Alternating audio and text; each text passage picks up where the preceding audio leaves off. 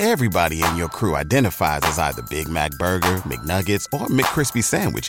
But you're the Filet-O-Fish Sandwich all day. That crispy fish, that savory tartar sauce, that melty cheese, that pillowy bun. Yeah, you get it. Every time. And if you love the Filet-O-Fish, right now you can catch two of the classics you love for just $6. Limited time only. Price and participation may vary. Cannot be combined with any other offer. Single item at regular price. Ba-da-ba-ba-ba. Dress, the History of Fashion is a production of iHeartRadio.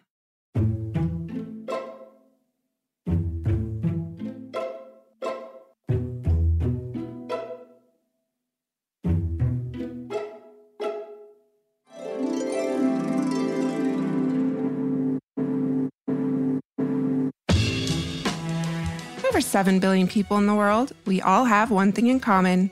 Every day, we all get dressed. Welcome to Dressed, the History of Fashion, a podcast where we explore the who, what, when of why we wear. We are fashion historians and your hosts, April Callahan and Cassidy Zachary. Actor, fashion stylist, TV host, author, model.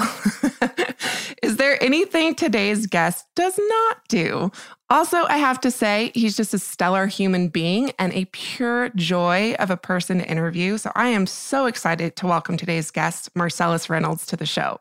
Marcellas got his start in fashion as a model, working for clients such as Tommy Hilfiger, The Gap, Ralph Lauren, before turning his attention to celebrity styling, where his clients have included, just a few people that you might recognize, you might know a little bit something about, like Justin Timberlake. Yeah. But it was not until last year, in 2019, that Marcellas published his first book, which is called Supreme Models, Iconic Black Women Who Revolutionized Fashion. And this is the first ever art book devoted exclusively to Black supermodels. He is here to discuss this really beautiful book with us today. Marcellas, thank you so much for joining us on Dressed. Marcellas, welcome to Dressed. We are so honored and pleased to have you here with us today. I am so excited to appear on Dressed. You have no idea. I love your podcast. Thank you so much. And of course, as everyone knows, we are here today to talk about your incredible book, Supreme Models, Iconic Black Women Who Revolutionized Fashion. And before we kind of get into this conversation and talk about this incredible cast of women who populate the pages of this book, I can't say enough wonderful things about it. I would like to talk about you and your career because you're no stranger to fashion modeling or the industry. Can you tell us a little bit about your formative years? I mean, you've written so beautifully about these models' origin stories that I would love to hear yours. What brought you to fashion? Well, I talk a little bit about it in my introduction in the book. The way the book works out is Veronica Webb, the queen, wrote the foreword. I wrote the introduction. And I tell a little bit about my story. My story is very simple and I think similar to a lot of gay kids. I'm a little Black boy from the south side of Chicago. I never met my dad, single parent home. I have 2 siblings, 2 younger brothers. And it's hard to talk about my past because it's a little bit sad. I was the Black gay kid. And the worst thing you could be in any Black neighborhood is the gay kid. So I was bullied and I was beaten up and I was chased home. So within that, though, my mother worked, and my grandmother was the matriarch of the family, and she lived in the same building we lived with my grandfather. So every day I'd get home, and I felt incredibly safe within those 4 walls. When I made it through the door, it was like, woof, I'm safe. And my grandmother did everything she could do to counteract the ugliness that I was experiencing on the outside. So she talked to me about my day, good and bad. And she realized that I was smart and really verbal. And so she nurtured that. She bought me books and she had magazine subscriptions. And she had magazines like Ebony and Jet, but she also had like that weird science magazine, and National Geographic. And she had highlights for kids, like kind of white people stuff. Because I wasn't seeing this in my Black friend's house, but I had National Geographic. You know, she got a set of encyclopedias. And so she encouraged me that if I didn't know something and I asked a question, she would be like, go over there, get the dictionary and look that word up. Or she would say, go get the encyclopedia. You know what to do. And so I would, if I was watching television, I would see something and I would go, I don't know what that is. Let me get the dictionary. And I also tell this story, which from my childhood. So I watched a movie called Mahogany. Yes. That starred Diana Ross. And it's a historic movie. This is the 45-year anniversary of Mahogany, of the release of Mahogany this year. And Mahogany is set on the south side of Chicago. And it was the first time I had seen the south side of Chicago where I lived in a movie. Because she's from the south side of Chicago. She works at Marshall Field's, which is a legendary, she's a stylist, an assistant stylist at Marshall Field's. And she's a design student. And it was the first time I saw any of those worlds, you know, behind the scenes at Marshall Field's, which I had been to shopping with my mother and grandmother many times, fashion styling as a career. And then she gets discovered and she becomes a model and she goes to Rome. And I remember as a little kid getting my encyclopedia for R and the volume R and looking up Rome. And Rome is in Italy. And people that live in Italy speak Italian. And these are the cities in Italy. And it was like, that movie just hit me in this place that to this day, whenever I watch it, I'm like transfixed by the beauty of it, by the possibility of it. And that's what's so important, I think, about my book. And when I think about how important Ebony and Jet and Essence were to me as a child, kids need to see, of every race, need to see themselves represented because it gives them a space to dream. You know, you see a firefighter and you're like, I want to be a fireman. You see a police officer, you're like, I want to be a police officer. You see an astronaut and you decide you want to be an astronaut. Now, unfortunately, my little Black gay butt decided he wanted to be a model and lived in But that's my origin story for my entire life, right there. I saw Mahogany maybe at too early an age and decided to like work in fashion and become a model. And you were discovered waiting tables, right? I feel like that's such a classic like origin story. You know, a model who's discovered in a grocery store or waiting tables. Somebody saw you and saw something in you, right? Such a cliche, you know. But it's true. But it's true in my case. Yeah. So working my way slowly through college, I was an English major and I was paying for it myself. And I was working at one of the like hottest restaurants in Chicago. And I had to work a lunch shift. You had to work at least one lunch shift to get dinner shifts there. And the dinner shifts, we were making like $300, $400, $500 a night. And I was like the queen of the room. Like I was a slinker. I had this whole thing I would do. Like I would walk across the floor like it was a runway because the restaurant was huge. It was a converted warehouse. So funny. People would make fun of me, like how I would walk up to tables because I would slink up to the tables and I would be like, hi, I'm Marcellas. I'm your server tonight. Shall we start with a glass of champagne? What are we celebrating? You know? So I was working my penance lunch. And my first table was a table of 3 women. I was like, damn it, I don't even want to be here. And it's 3 women. They're not going to tip. They're going to want everything on the side. You know, there's all these like stereotypes when you're a waiter about waiting on tables of women.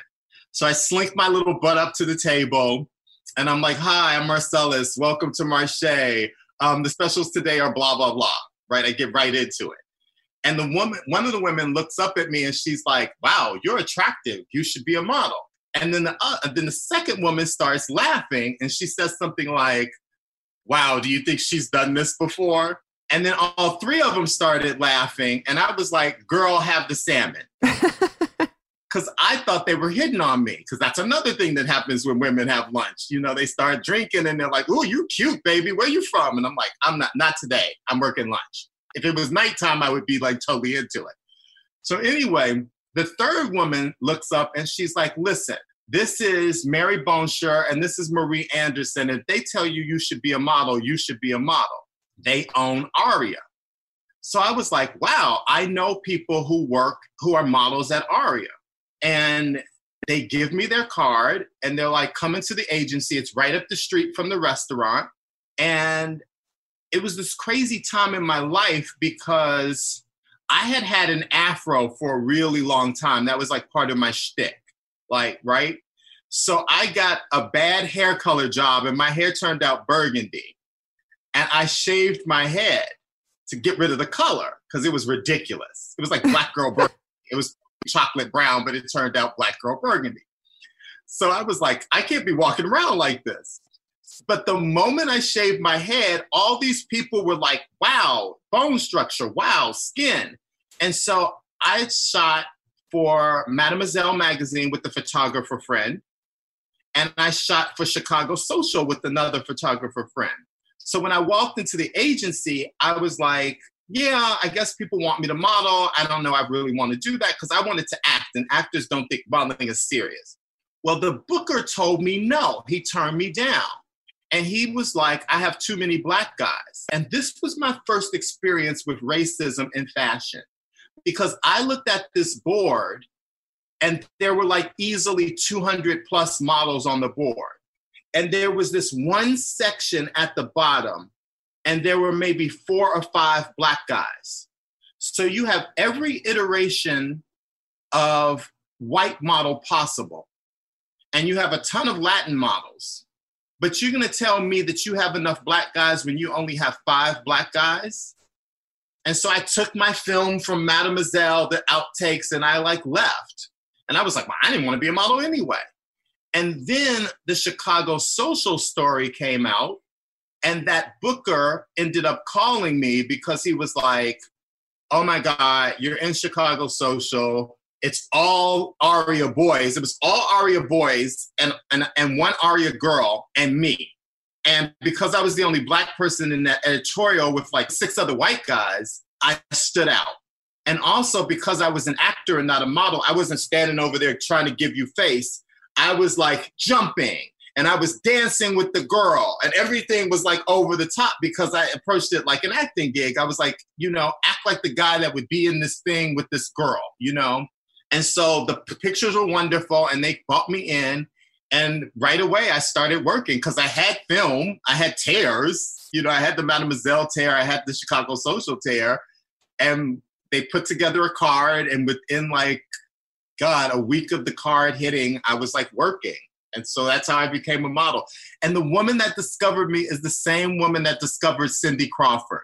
Wow.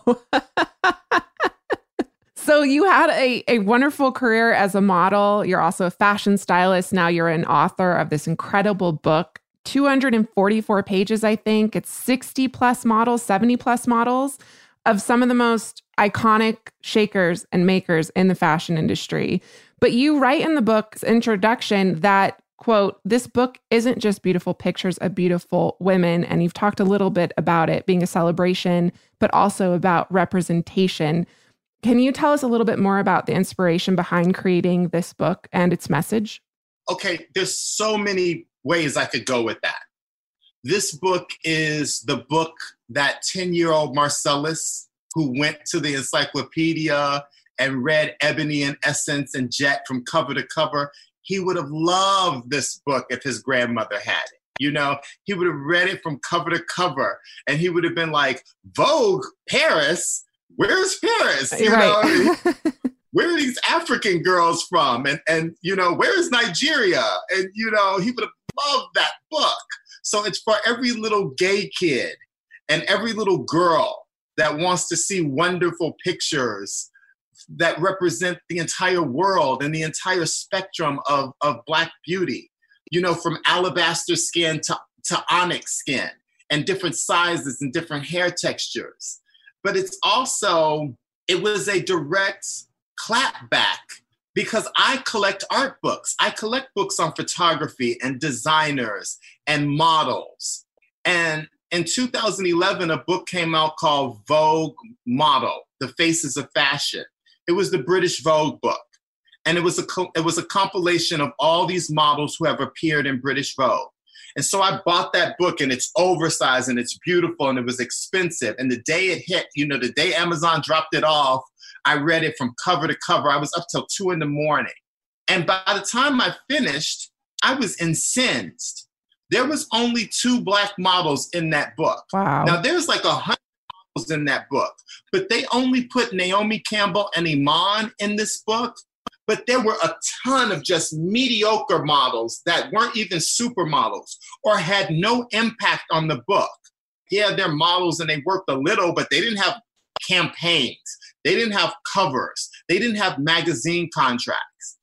And I was like, where is Veronica Webb, the first Black woman to receive a cosmetics contract for Revlon, a major cosmetics contract?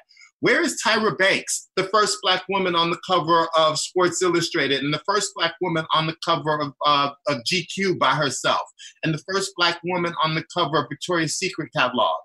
Where is Donyelle Luna, the first Black woman on the cover of British Vogue, any Vogue, but on the cover of British Vogue? She wasn't in there? She wasn't in there. And that's historic. Wow. 8 years before American Vogue put Beverly Johnson on the cover of their magazine, British Vogue put Donyelle Luna on the cover of its magazine. She's the first woman on the cover of Vogue. And so if you go to Amazon to this day, my review is up there giving that book a star. And that was the impetus. That was like right then and there. I got out like a notepad and a pen, a pencil. And off the top of my head, I started making a list of all the Black models I would have put in that book, off the top of my head. And I did research online, and there was no other book like mine. My book is an art book. So there are other books out there. Naomi has a book. Naomi has several books. Tyra has a book. Veronica Webb has a book. Iman has a book. There are books out there about models. A wonderful model from the 70s named Barbara Summers put out 2 books about Black models, but they weren't positioned as art books. They weren't oversized. They weren't beautiful. The gist of the books wasn't about the photos and the photographers and the designers the women worked for. Dwayne Thomas put out a book called Body and Soul, the Black Male Beauty Book, which has a bunch of models in it, a bunch of Black guy models in it. I'm in that book, a photo I took by Norman Jean Roy. Tyson and Richard Elms and Boris Kodjoe, all my contemporaries from when I was working as a model are in that book. And so there are Black books out there, but there wasn't one of the scale that I would want, that I would want to collect, that I would want to sit next to the Vogue covers book or the Harper's Bazaar models book or the Vogue model faces of fashion book. And so I saw that hole, and my goal was to fill it.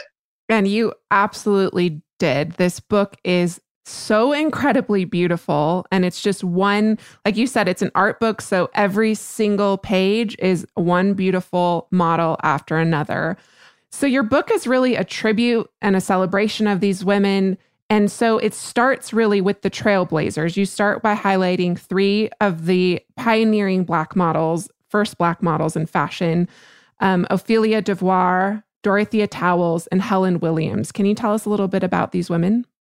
Okay, so because of space, there's a 4th, and I really wanted to include her, right? But because of space and pages, I had to condense that, right? So I had to condense that conversation. But the divine Sarah Lou Harris was a model from like the mid-40s, and she changed the game. So once I started doing the book, I felt like the book was just supposed to be pretty pictures of pretty models, just beautiful pictures. And it was supposed to be like a truffle. It wasn't supposed to be deep. It wasn't supposed to be like challenging. Pretty little art book, pretty stories about pretty girls. And then as I started doing the research, the history of the Black model starts with the inception of Ebony magazine in 1945, because Ebony was supposed to be the Black counterpart of Life magazine. And so Ebony was how Black people were portrayed, what really Black life was. And it was the first time that we took the power and we decided to show all the aspects of Black life, the good and bad. and make it real, not through the white male lens or gaze, you know? And so part of that is fashion.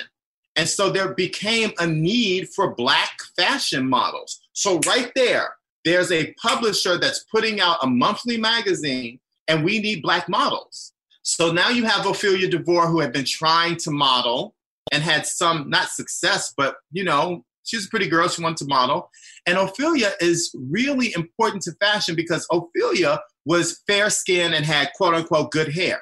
So she went to Vogue modeling school and learned how to model. But Vogue didn't allow Black women to join the school, to enroll.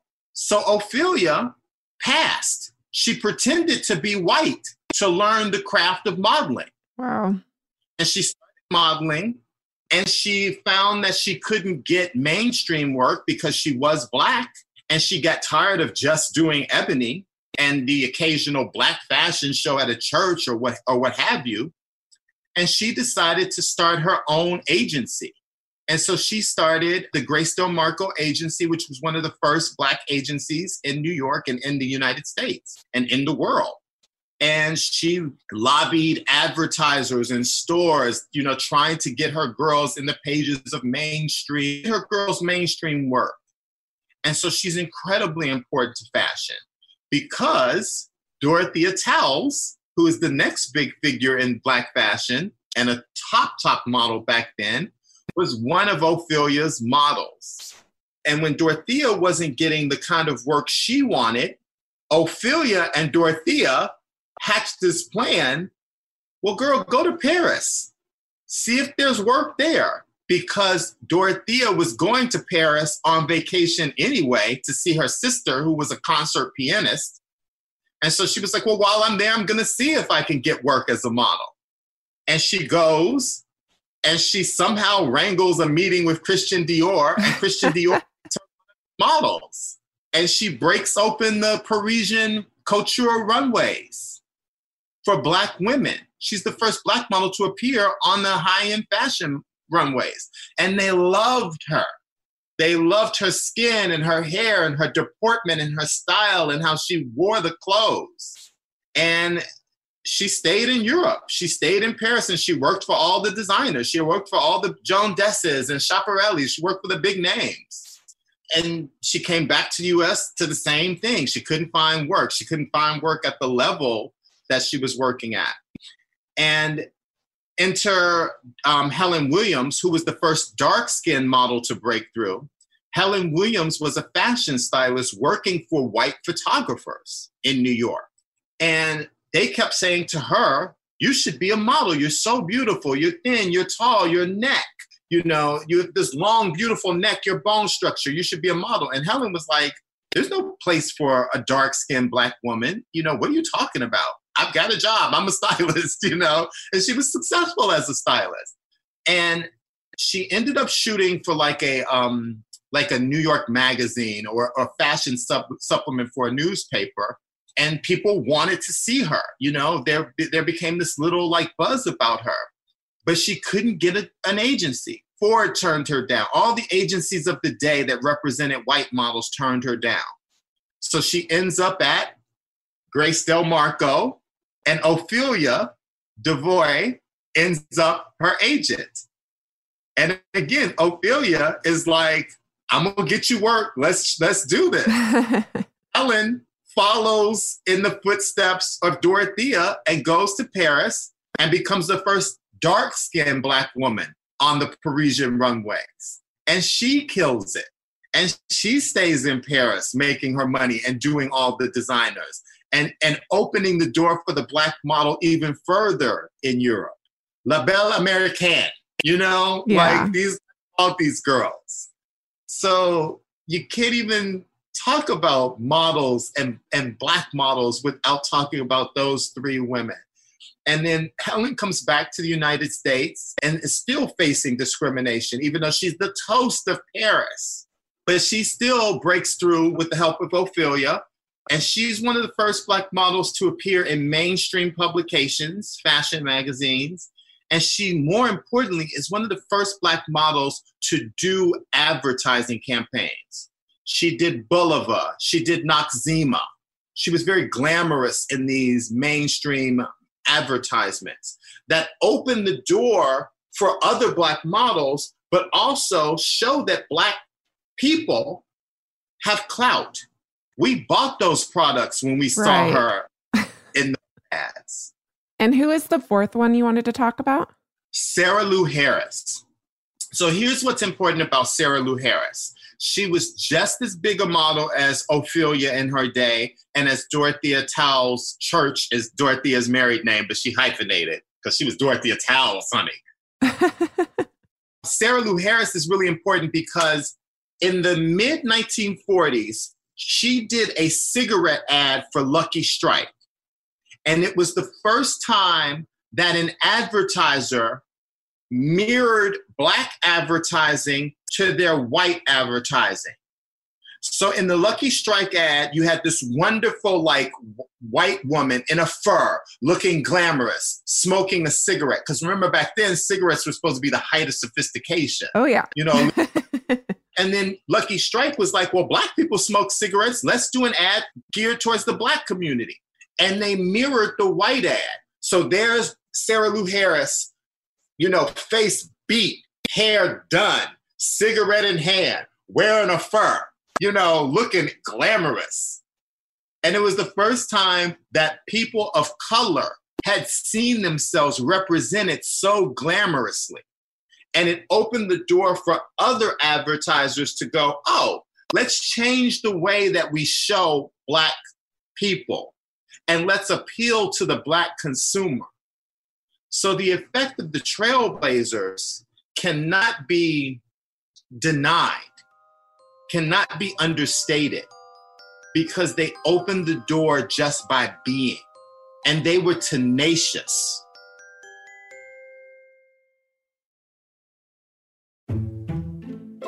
There's over 70 models featured in your book, many of whom you interviewed. And the first interview, and in fact, you've dedicated an entire section in your book to her, is with Beth Ann Hardison, whose prolific career began in 1968. So why is Beth Ann, you label her the godmother of Supreme models. Why did you give her that moniker? Well, first of all, Beth Ann is everything. But when I call Beth Ann the godmother, that comes from a quote that Diane von Furstenberg said about Beth Ann. She referred to Beth Ann as the fairy godmother to all the wonderful Black models and to all the models, period, no race. But I called her the godmother because of that, but I also called her the godmother because so many models refer to her as Mama B.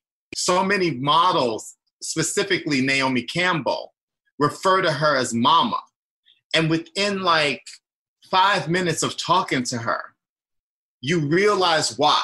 She's got that energy. She's like that mama you want. She's like, I mean, she'll snatch you. She will tell you, she'll course correct you in a second. But then will see me on something and she will send me a text and she'll be like, what are you wearing? Or she'll be like, I don't care. You know, it's like, that's who she is.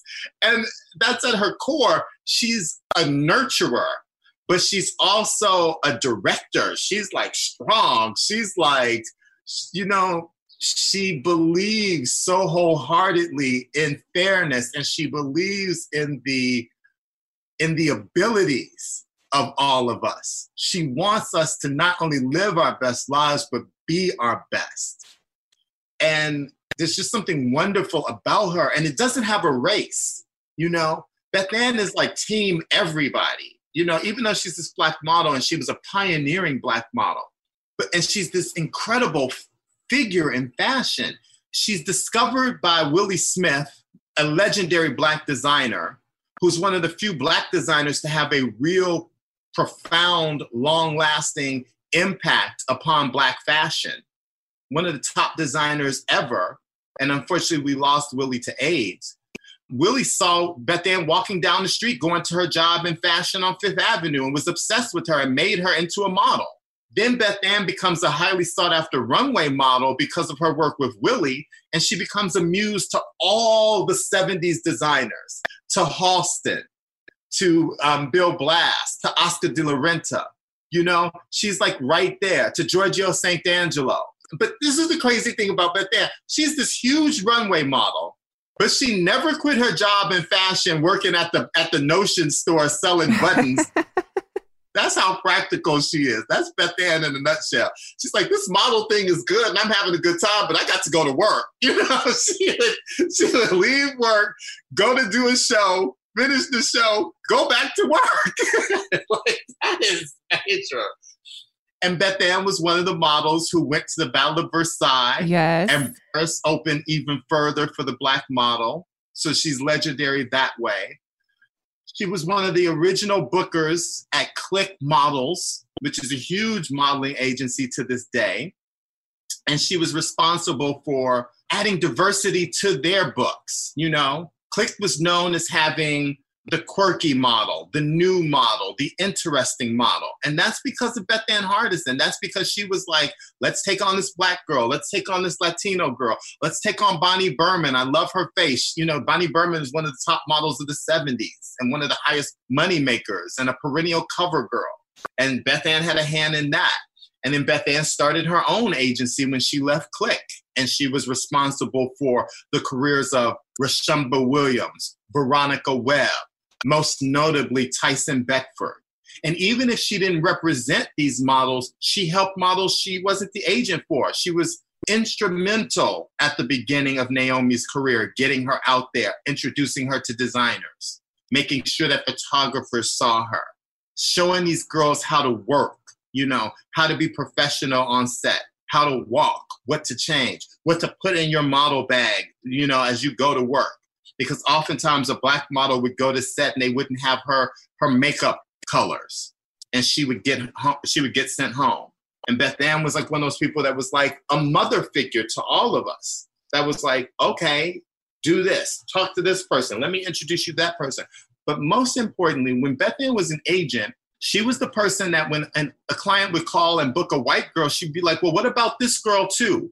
Or what about that girl who happened to be Latino or happened to be Black?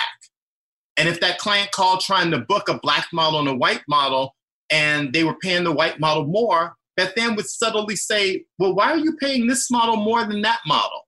And she asked the question in a way that wasn't accusatory. And so she was subtly there. Every breath she took, she was subtly there pushing for diversity, pushing for fairness, pushing for equality and inclusion. And you need that person that's a fashion insider that when Calvin Klein calls, she's going to say, hey, Calvin, why are you paying this model that when you're paying that model this? Why don't we pay them both the same amount? Or suggesting a new model and getting a photographer to see her, or an agent in another country to see her, or a client to see her. Or when Brides Magazine calls for a white model going, okay, let me get you, I got some great girls, and why don't I throw some Black girls in this package? Black people get married too. Right. And her work, talk about prolific career. It's been 50 years now, over 50 years since she's been in fashion. And her work and activism still exists to this very day. And we're going to talk about that later in this interview. So many wonderful models featured in this book, including Pat Cleveland. She was a guest on our show last year. Her career began in 1964. You feature Iman, whose career began in 1975. You interviewed Beverly Johnson, first Black model on the cover of Vogue, American Vogue, Peggy Dillard. Mind you, many of these women are still modeling, which is incredible. So I have to know what it was like to interview these icons of fashion, many of whom you grew up seeing in fashion magazines. Well, I tried like it was my job. Every model in this book, I tried to interview. And I got as many as I could. There are many interviews that didn't make the book because those models didn't make the book. I ultimately interviewed around 40 models when all is said and done. Some models are in the book and their interview didn't make the cut. Some models didn't make the cut at all. So I'm sitting on their interviews. And it doesn't mean that their interviews weren't wonderful. It just came down to the photos because this is an art book. And I wanted to get the strongest images I possibly could and the most beautiful and arresting images I could. I interviewed Beverly Johnson, I've known her for a while in passing because she lives in Palm Springs and she still works, and you'll see her in all over LA. I got to interview her. She was one of the last interviews I did because she was putting me off, but I was relentless. And we talked like 2 hours and it was beautiful. And Beverly holds history. You know, she was there. She started in about 1971 modeling, and she worked consistently throughout the 80s into the 90s. And so she worked through a lot of periods. She worked through the women's rights movement. She worked through the Black is Beautiful, through the end of the Black is Beautiful movement. She was there when a lot of things were shifting. And she was there. Can you imagine that Beverly Johnson at one point couldn't get an agency? But because she was so beautiful, she was a freelance model for a couple of years. And she was shooting the cover of Glamour and the cover of Mademoiselle, but she didn't have a booker or an agency because Ford wouldn't take her. Wilhelmina wouldn't take her. The big agencies of the day wouldn't take her. And the Black agencies wouldn't take her. And I find that stunning. This is a woman who is working because she's beautiful, because people are stopping her on the street in New York and saying, you should be a model. I'm a photographer. I work for this magazine. I work for that magazine. And she can't get an agency. Well, isn't it Eileen Ford who told her she was too fat? Is that Beverly Johnson's story? Yeah. Told her she was too fat. And of course, another, part of the fashion industry, right? Is meeting these standards and beauty ideals. And then she comes back, I think, and Eileen Ford was like, oh, you lost weight, even though she hadn't. So I think the way that goes is exactly as you said it. She went to an open call, and there would be like, an open call was crazy. So there's 20 models sitting out front. And Eileen Ford, after, the anticipation builds, and Eileen Ford walked into the room, and she literally goes around the room. No, too short. Oh, no. She's making little comments as she's saying no. Yes, stay later. Yes, you can stay. And she gets to Beverly, looks Beverly up and down, and she goes, no, too fat. And just keeps going. So Beverly goes home. Now, as I said, Beverly's on the cover of all these magazines. So somehow Eileen and her team put two and two together and go, that was the girl that signed in for the open call. Get her back in here. And so they call Beverly. She comes in from Brooklyn. She shows up for her meeting with Eileen, and Eileen looks her up and down and goes, oh, you've lost weight. It was like a week or 2 weeks later. And as Beverly says, I didn't lose any weight. Beverly says this thing that's so, she says, I was sitting at home eating Good Humor bars. I didn't lose any weight. Love that. Johnson is addicted to Good Humor strawberry shortcakes. Yeah, your interview with her is wonderful. It's wonderful. All the interviews are wonderful. The girls just opened up like you can't believe. I always call these women, no matter how old they are, and that's a fashion thing. You always call the model girls. You always refer to them as girls. I call the models girls to this day. And Beverly, the problem with the book is that it only has so much space. We talk for hours, and she weighs in beautifully because, in fashion, and unfortunately, it mirrors society. And I always say this, fashion mirrors society, and the journey of the Black model mirrors the Black person's place in society. That's one of the reasons why this book is so important, because fashion and Black models are a microcosm for the bigger picture. Oh, absolutely. So, Beverly Johnson is one of the biggest models of the 70s and has been working since 1971 and has already appeared on the cover of American Vogue before Iman even starts modeling. But somehow fashion wanted to pit the two of them against each other because it could only be one top model, one top Black model, excuse me. There's space for Christy Brinkley. There's space for Carol Alt. There's space for all Cheryl Teagues. There's space for every single white girl that comes to Gia Karangi. There's space for Janice Dickinson. Every single white girl that wants to model, there's a place for her. But there can only be one Black model. There can only be one Black top model. It's not Beverly versus whoever the top white model of the day was back then, probably Christy Brinkley. But it's all of a sudden Beverly versus Iman. Just like when you go a couple years later, it's Naomi versus Tyra. But it's never Naomi versus Christy Turlington or Naomi versus Linda Evangelista.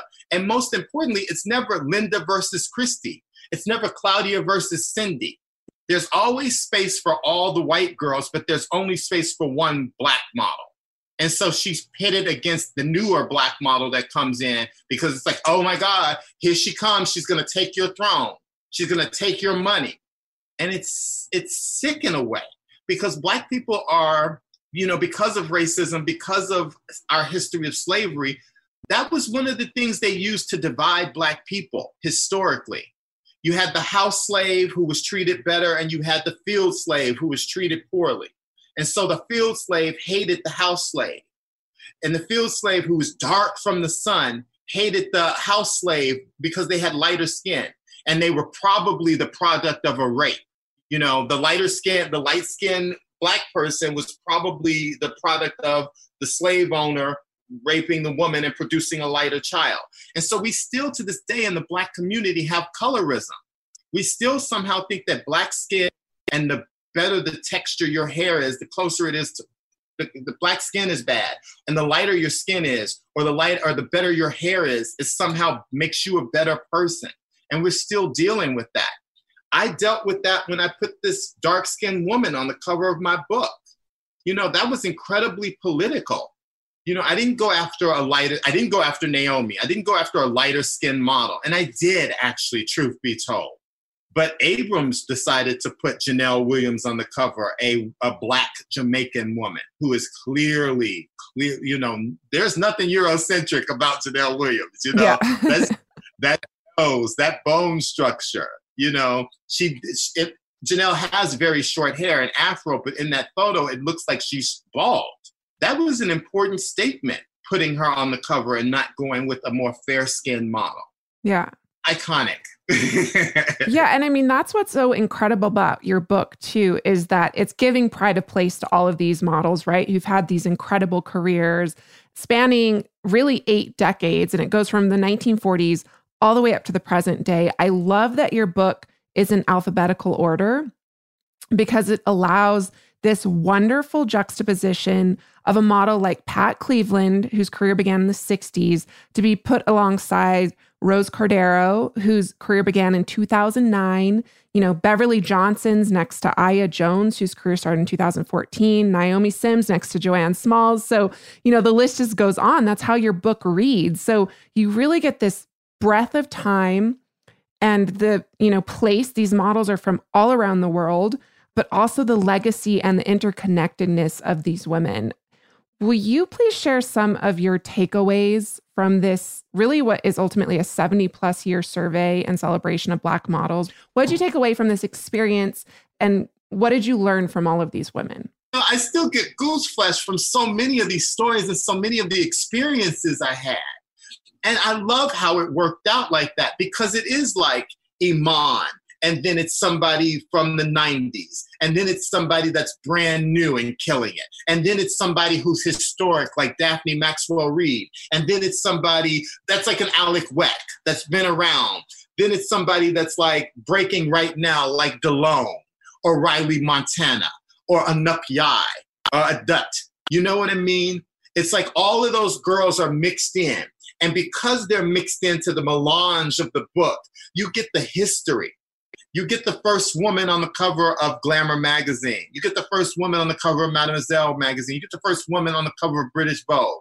But then you also get the brand new girl that's the first model to open YSL, or the first model to receive a Louis Vuitton exclusive, a worldwide exclusive, Teresa Hayes. You get all the history, it's there.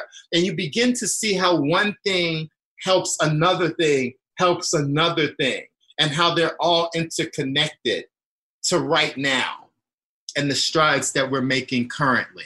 Yeah, and something I love about your book, too, is that, of course, we have all the well-known models, Tyra, Naomi, Iman, but it also highlights these lesser-known models. Peggy Dillard, who was the second Black model on the cover of American Vogue. You have Daphne Maxwell Reid, the first Black woman on the cover of Glamour. Can you tell us a little bit more about these models and any other model you'd like to highlight? Because you really talk about how many of these models had a profound influence on your own career and relationship to fashion. And I'm sure you're not alone in those sentiments.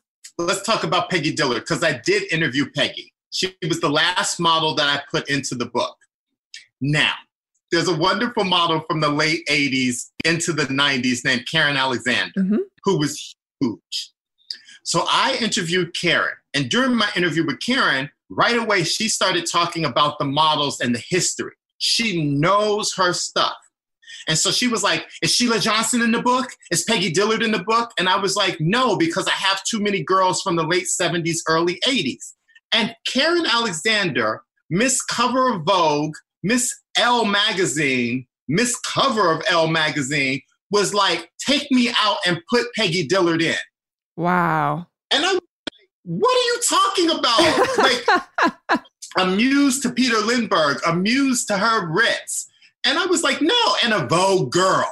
I was like, no, this is my book. Don't tell me who to put in the tape. And so she was like, you have to put Sheila Johnson, and Peggy Dillard means so much to me. Growing up, they were my favorite models, and Beverly Johnson. And so it made me rethink that. And I went out looking for Peggy. And as the universe works, Peggy heard about my book somehow and reached out to me on Instagram. Wow. And asked me if she was in my book. And I was like, no, I was trying to find you. And she was like, well, you found me. And I was like, let me go to the editors and see if I can cut somebody, because you are the queen. And let me try to get you in the book. And can I interview you? And she was like, yes. And unfortunately, we didn't have space to put her interview in. But I had trouble clearing a brand new model. And I'm not going to say her name. And the photos that I could find were really expensive and they weren't good and blah, blah, blah. And I was trying so hard to put her in because she was a lesbian, because I wanted to represent for the LGBTQI community also. And it didn't work out. And I was like, you know what? Peggy Dillard was the second Black woman on the cover of Vogue. When her first Vogue cover came out, it became the highest selling issue of Vogue ever, replacing the Beverly Johnson Vogue, which had been to date the highest selling cover of Vogue ever. And you would think if the magazines were like, oh, every time we put a Black model on the cover, the magazine becomes the best-selling magazine, you would think that would mean that there would be more Black women on the cover. Didn't, still to this day, because we can talk about the Black Italian Vogue issue. Peggy was wonderful because she talked about it from the perspective of a model that was almost a super, because she appeared on the cover of Vogue 3 more times. Because her first Vogue issue was a bestseller, they constantly put her on the magazine. They put her on the magazine 2 more times, and they put her in the magazine shot by the same photographer and basically wearing the same outfit in the same colors to try to keep that, to try to like recapture that lightning in a bottle. Peggy's interview was wonderful, but the only reason Peggy made it into the book was because Karen Alexander was like, look, you have to put Peggy Dillard into the book.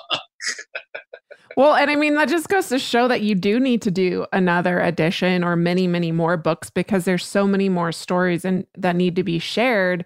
And like I said, because it's alphabetical, you really see this cycle, this legacy that's being passed down through generations. You yourself and Karen both being influenced by the generation of models that came before. I mean, that exists into the present day for sure. And you have all of these models talking about the women who influenced them before them. And there's some little girl or boy reading this book, like you said, that's going to look at it and say, wow, that can be me, and it's so important and just, it's so wonderful. Cass, as you know, we are going to be expanding our fashion history travel offerings this year. Mm-hmm. So you better bet that I'm going to be brushing up on my language skills with Rosetta Stone. With more than 25 languages offered, including Spanish, French, Italian, German, Korean, Chinese, Japanese, Dutch, Arabic, Polish, and so many more, That world out there is practically at the tip of your tongue. And that's right, dress listeners. For more than 30 years, Rosetta Stone has been the expert in language learning. There are no English translations, so you really learn to speak, listen, and think in that language, which is incredible. You learn by immersion, and their programs are available to use on your desktop or as an app. And let's not forget that there is an amazing built-in true accent feature that gives you feedback on your pronunciation, so you learn the proper accent from the very start. For a limited time, dress listeners, you can get Rosetta Stone's lifetime membership for 50% off by visiting rosettastone.com/today. That's 50% off unlimited access to 25 language courses for the rest of your life. Redeem your 50% off at rosettastone.com/today. Dress listeners, we often refer to ourselves on the show as dress detectives, but what if we told you that you could travel back in time and solve your own fashionable mysteries? Because you can, by joining us in playing June's Journey. And April, I can't tell you how much fun I've had playing June's Journey. It's this hidden object mystery game with a captivating detective story. It takes you back to the glamour and intrigue of the 1920s with this diverse cast of characters. And basically, each new scene takes you further into the story of a thrilling murder mystery that sets the main protagonist, June Parker, on a quest to solve the murder of her sister and uncover her family's many secrets. You will sleuth with June in the antique parlors of New York, the chic sidewalks of Paris, and you can even build your own luxury island estate where you get to decorate and plant decadent gardens. And there's also a chat and challenge feature where you can play alongside friends. So join us, dress listeners, in putting on your detective hats and escape to a bygone age of mystery, danger, and romance. Discover your inner detective when you download June's Journey for free today on iOS and Android. I kind of want to conclude our conversation with talking about today and the moment that we're in right now, because your book is a celebration, of course, of these models' lives, their careers, but it's also a testament to their strength, their bravery, that fortitude that was required in this industry that has not always been welcoming to women of color. And Veronica actually writes quite beautifully in her foreword, as you said, that the quote, the true magic of modeling is representation. And as we've said many times in this interview, that is a theme throughout your book. You also quote Aman, who says, "I'll be truly happy when we're not counting the number of ethnically diverse models on a fashion runway or a campaign, when having a representation of the entire human race is the norm and not an exception." And thanks to the Black Lives Matter movement, the fashion industry, like so many industries and institutions, really is in the middle of a reckoning and a revolution. In what ways do you see the movement influencing the industry today and into the future? And maybe who are some of the industry professionals, photographers, models, designers that we should all be paying attention to? Okay, one of the things that I want people to understand about fashion and about the Black model, fashion is always the precursor to social change. I honestly believe that. If it's not there before, it's there as it's happening, and it's pushing us forward, right? So every time a Black model breaks through, it's like a cultural shift. Think about it this way. So you have all these wonderful models from the 40s and the 50s, and now we get into Helen Williams being the first Black model to really get national ad campaigns. Then you get later into the 60s, and you get Danielle Luna on the cover of British Vogue for the first time. You get Daphne Maxwell Reid, who most of us know as light-skinned Aunt Viv, or the second Aunt Viv on The Fresh Prince of Bel-Air. But before that, she was a top model. She was a Ford girl. And she's the first Black woman on the cover of Glamour. You get Naomi Sims, who was the first Black supermodel, who was on the cover of Life magazine, and more importantly, on the cover of Ladies' Home Journal, that had a 14 million circulation, 14 million subscriptions to that magazine in 1969. So when her face is on the cover of a magazine that's in 14 million homes across the United States, and she's got her natural hair and her dark skin, that is an announcement that Black women exist and matter, and they're beautiful. And every time a Black model breaks through, like Beverly Johnson on American Vogue, it's again, Black models, Black women exist. And our standards of beauty are equal to your standards of beauty, whoever the viewer may be. So every time a Black model sort of breaks through, it happens. But I'll say this about the Black Lives Matter movement. Fashion was moving before this happened towards diversity and inclusion. We have Black models like Leomi Anderson, Jordan Dunn, a girl that I wanted in the book but didn't make the cut, Ebony Davis, that are standing up because they are Instagram stars and they're using their following to talk about the injustice that we as Black people go through on sets. You have someone like me who's a stylist who talks about it. You have these controversies that have popped up, like the Gucci blackface sweater, where it was the black sweater with the red lips. And you have the H&M controversy with putting the t-shirt that read "the coolest monkey in the jungle" on the Black model, right? And then you have German Vogue, I believe it was, that I could be wrong. It is a German magazine that misidentified a Black model in the magazine. It was a picture of Naomi Wen Chin, and they misidentified her as somebody else. And that actually happened to probably the top model in the world, a catch. She was misidentified in a magazine that was doing a profile of her. So, and fashion and Black models and Black people like Naomi Campbell were calling these publications and these companies out before this Black Lives Matter thing sort of happened and before this happened.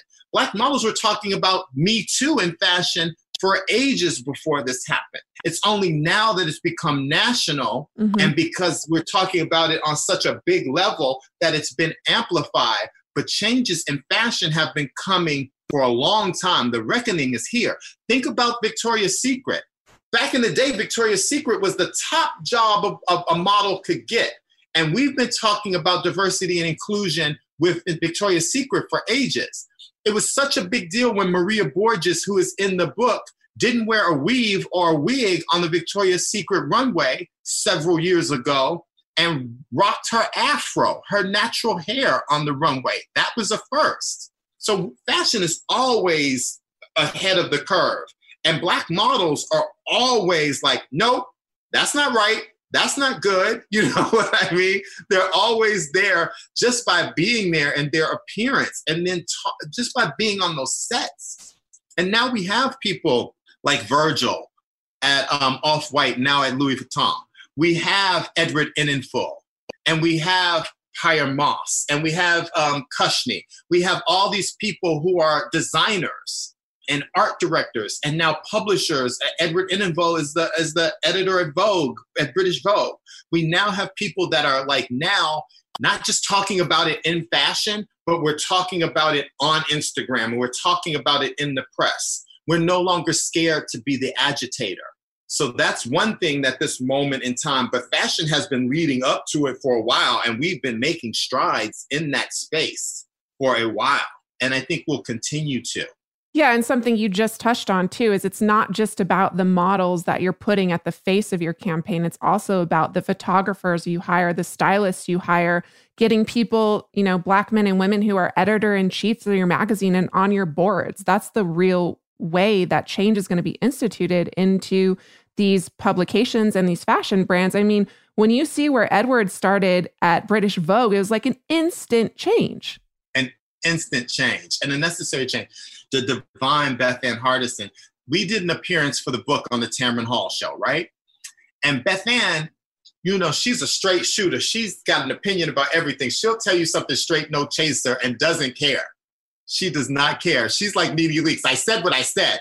You know what I mean? And said something during our talk where she was like, I'm tired of talking about diversity and inclusion. I want to talk about integration. Right. What she meant by that is we need to put Black people and people of color in positions at these magazines. It can't just be about diversity, which can be as simple as, so let's use a Black girl in this group of 5 girls, or let's use an Asian girl in this group of 5 girls. Or this year, we're going to use an Asian girl in our campaign. Wow, we've done it. It's inclusion. It has to be about putting Black people and people of color and people of all races in positions of power so that they can affect change. If there had been a Black person present at Gucci, at the design level, they would never have done that. I would have, if I had been sitting there, I'd have been like, you know what? You can do that sweater in every color iteration known to mankind. But the one color iteration you can't do is black with red lips. And let me tell you why. You know, when Katy Perry put out that shoe that had the black, that was a black shoe with the big red lips. If I had been sitting there at Katy Perry's company, let's do it in gold and silver. Let's do it in, but we're going to stay away from brown and we're going to stay away from black. You know, if I had been the stylist on set at H&M and saw that t-shirt, I don't necessarily have a problem with the coolest monkey in the jungle t-shirt. But I would have been like, take that t-shirt off that little black boy and put it on a white boy. You know what I mean? And because we're not there and because people are tone deaf, I don't think they set out to be racist, but if you don't know, when the kerfluffle happens, you can't say, oh, we didn't know, because you had the opportunity to self-educate and you could have done that through integration if you had other voices in the room. Yep. One of the things to me about my incredibly beautiful book that I am so proud of, that has changed my life in so many ways, is that I wanted to put Black photographers in the book. And I could cry right now, and I'm going to try not to. I wanted so hard, so desperately to put Black photographers in the book. And the section of Trailblazers, those photographers happened to be Black because they were staff photographers with Ebony and Jet. But it was so hard to find Black photographers that had worked at Glamour and Mademoiselle and international editions of Vogue, that there are 2 Black photographers in my book with over 70 Black models. Mark Baptiste and I can't even remember the other photographer. And that was a fight, which is probably why I can't remember him, because he's not a big successful James Hicks. He's not a big successful photographer. I found a photo of a wonderful model named Lois Samuels. It's pronounced Lois. It looks like Lois, Lois, but it's pronounced Loy, like joy. And as I was looking for photos of her, his photo of her, which is stunning, kept coming up. And I was like, I want this photo in along with her German Vogue cover. And Abrams was like, no, it didn't run in a magazine.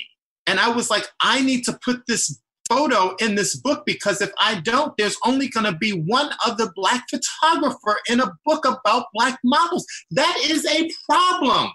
Yep.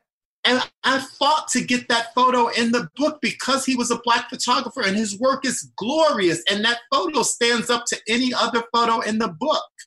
And it's one of 2 unpublished photos in the book. Every other photo ran in a high-end magazine. But I had to fight for that. And I was fighting for it because I wanted another photographer of color to be in the book. And the fact that there are only 4 breaks my heart. Well, and it's a part of the systemic racism that underscores the fashion industry's legacy, right? Because I think it's 2 years ago now that Tyler Mitchell became the first Black photographer to shoot Beyonce, but to shoot anybody, first Black photographer ever to shoot a cover of Vogue. And we think we've come so far, but that's part of what this movement is showing, is like, we really haven't, because it's all surface, right? I think his name's Dario Calmese, the first Black photographer to shoot the cover of Vanity Fair this year. So it's admirable that you wanted to do that, but this fashion industry hasn't made that possible for you because they're not hiring those photographers or those stylists or those makeup art and hair artists. It goes so much deeper than just models. But I will say that your book, which is a celebration of those models and their legacy, what an incredible, incredible gift to us all, Marcellas. Thank you so much. Cassidy, thank you so much. I really appreciate you allowing me to be undressed, because I love your podcast. I love the other people you've had on your podcast, and exalting me and putting me out there talking about my book feels like you put me at a level that I want to be at. And so I appreciate you so much for doing this. And thank you for including me in the group of people that you've had on your beautiful podcast. because this whole thing, representation matters. And you just put me in a group of people that I love, who of all races. And your listener who may not know about my book is going to hear us talk about it. And they're going to learn something. And hopefully that translates into them buying a book, you know, and hopefully that translates into them learning something about the models inside the book. So thank you for having me and choosing me to be a guest on the show. Marcellas, thank you so much for both writing and sharing this incredible book with us. Yeah, and I think it shows, but I had so much fun interviewing him. His joy is absolutely infectious, and his passion for sharing the legacy and lives of these truly iconic women is just, it's so inspiring. I cannot recommend this book enough. Yeah, and also for being an art book, it's surprisingly affordable because some of these books are crazy expensive with all the photographs and everything. You can actually grab a copy of Marcellas' book currently for $26 on Amazon. Although I will say, while Amazon is the easy choice for all of us, there's some ethics there at play. So, you know, do as you see fit. Order from who you see fit. There are plenty of other book retailers out there. So, you know, we recommend perhaps you check out bookshop.org for your next book order. And Bookshop's mission is to support local and independent bookstores. Yeah, so something we really, really can get behind, and definitely check out that website and get your hands on this beautiful book, Stat. In April, I think my scouting begins right now to get some of these pioneering models on the show. Yay! I mean, Pat Cleveland's already been here. So, right. Yeah, she was at the top of our list before we even launched this show. I was like, if we can get Pat Cleveland to come on the show, that's when we know we've made it. Oh, yeah, absolutely. But like so many others, like Beth Ann Hardison, like Peggy Dillard, I know those models are out there, and maybe if you're listening, you'll come on and be a guest on Dressed. Yes, please do. I think that does it for us today, Dressed listeners. May you consider the legacy of these supreme models next time you get dressed. Remember to tune in this Thursday for our mini-sode where we alternate between answering your fashion history mystery queries and sharing all things fashion history happening in the world today. And we love hearing from you, so if you would like to email us, please do so at dressed@iheartmedia.com. You can also direct message us on Instagram at dressed_podcast, where you'll also find images accompanying each week's episode. You can also follow us on Facebook at Dressed Podcast without the underscore. And as always, special thank yous to our producers, Casey Pegram, Holly Fry, and everyone else at iHeartRadio who makes the show possible each and every week. Catch you Thursday.